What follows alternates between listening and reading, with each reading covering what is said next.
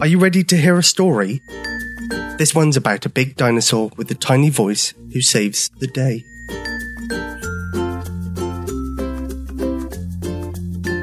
Earthshaker by Emma Laybourne.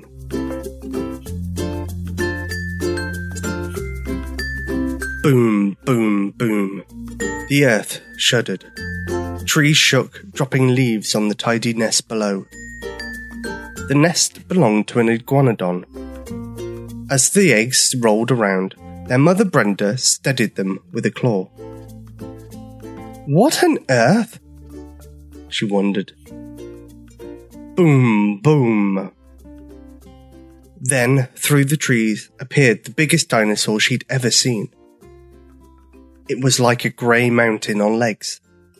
It had a long, long neck and a long, long tail. Who are you? Asked Brenda. The long neck snaked towards her. Weak eyes in a little head gazed at her. I'm Seismosaurus, said the enormous dinosaur in a voice so tiny she could hardly hear it. I've come to live here. Size? Tried Brenda. It means Earthshaker, said the dinosaur. Call me Sizo if it's easier. Well, Sizo, could you please tiptoe? All right, whispered the dinosaur.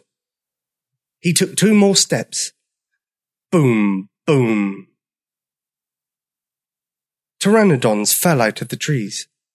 A group of hadrosaurs began trumpeting in alarm. George, the old Triceratops, came to see what was going on.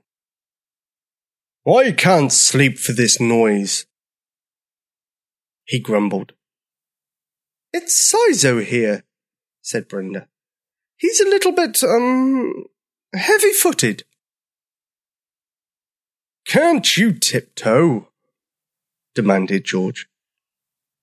I am tiptoeing, said Sizo in his tiny voice. Snorted George. What a racket! I hope he's not staying. Oh, please let me stay, begged Sizo. I've been alone for ages. I want to live with other dinosaurs. Give him a chance, George, said Brenda kindly. You can see he's a plant eater. He's not going to eat us, are you, Sizo? Sizo shook his head. I'll only eat the highest leaves, he whispered. The ones you can't reach. All right, grunted George. But only if you remember to tiptoe. So Sizo settled into his new home. He liked the other dinosaurs, but he wasn't really happy. He worried about making too much noise. Although he walked as quietly as he could, his footsteps made the earth tremble. The other dinosaurs blocked their ears and grumbled. Tiptoe! George would bellow. Sizo tiptoed, but that wasn't any quieter. In the end, it was easier not to walk at all. He just stood in one place for most of the day, eating whatever he could reach. And life was peaceful, for a while. Until, boom, boom, boom. The ground shuddered. Brenda's baby iguanodons tumbled over and began to cry. The hadrosaurs wailed in protest. George came storming out of the forest. Oi, Sizo! He roared. I told you to tiptoe! But it's not me, protested Sizo. It's true, said Brenda. Sizo isn't moving. The dinosaurs stared at Sizo. He stood quite still, yet they could hear thuds and crashes. It must be another big dinosaur, said George, uneasy. Another Sizo. Oh no, said Brenda.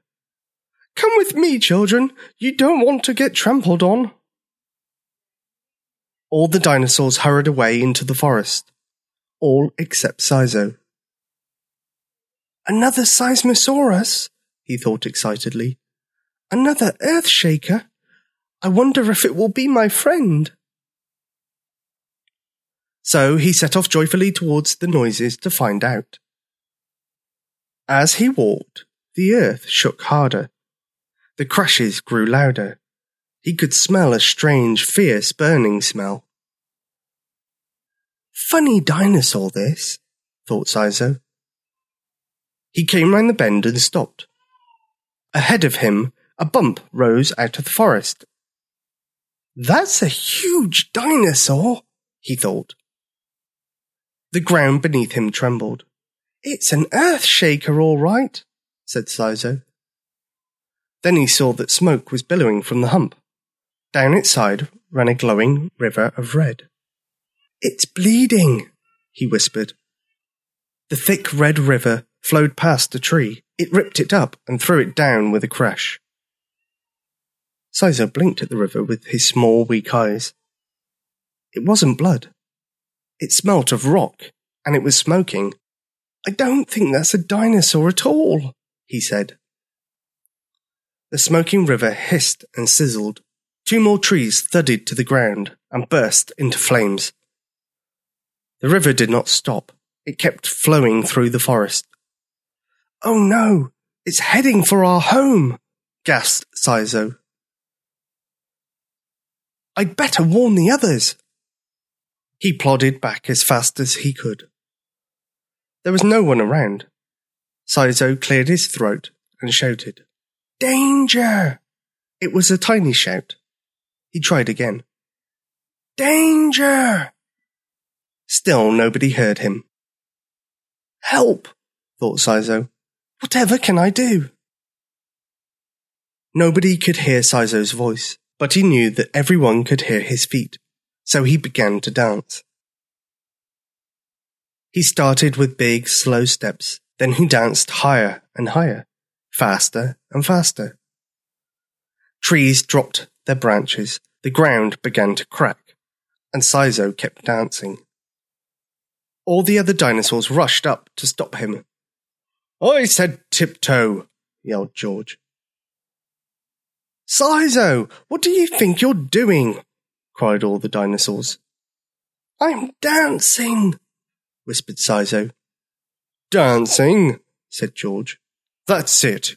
You're banned. But there's danger coming. Danger? Said Brenda. Where? There's a river of fire coming towards us. It's flowing out of a hill and burning everything up. What? Cried Brenda. That's a volcano. We must get out of the way. The dinosaurs didn't wait to hear any more.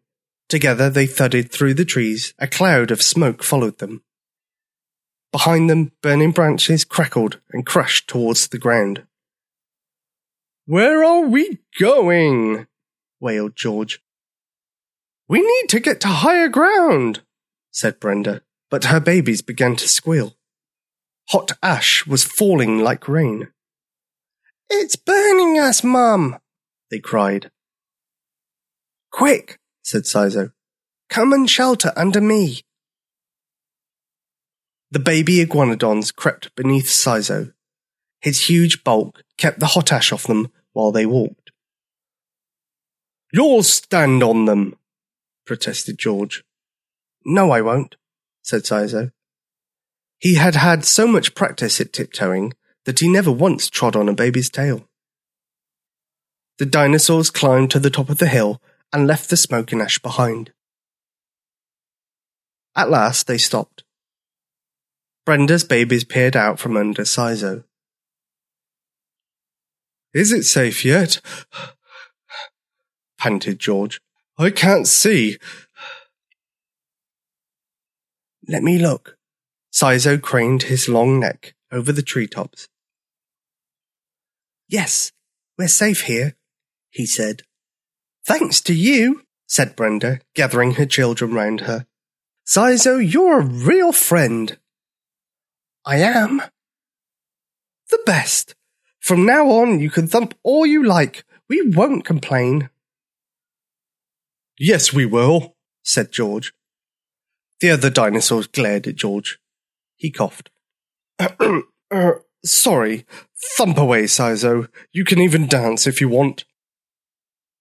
All right, whispered Sizo happily. But I promise, I'll only dance on tiptoe.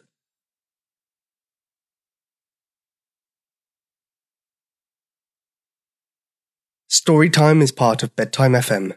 Bedtime FM is supported by you, the listener. If you'd like to help, you can go to patreon.com/bedtime and donate a small amount, whatever you think is fair. I've had a couple of great reviews. The first one, from Russ Baz in the USA, says, great for car rides. My 3 wee ones, Ashley 6, Mason 4, and Elisa 8 months, love listening to Storytime whilst driving to school in the morning. Thank you for entertaining us, and we can't wait for more. The second one, by Sakati Roo, also from the USA, says it's perfect for bedtime. We have listened 4 nights in a row, and my son has fallen asleep to the story every night. I love that there's no music at the end. When the story ends, so does the podcast. And my son stays asleep. I hope the stories stay in the 10 to 15 minute range. It's perfect. Thank you for both those great reviews. If you'd like to hear your name, please ask your mummy or daddy to leave me a review on iTunes, and I'll read it out on the next show. You can find more about Emma and her wonderful free stories by going to bedtime.fm/storytime/13.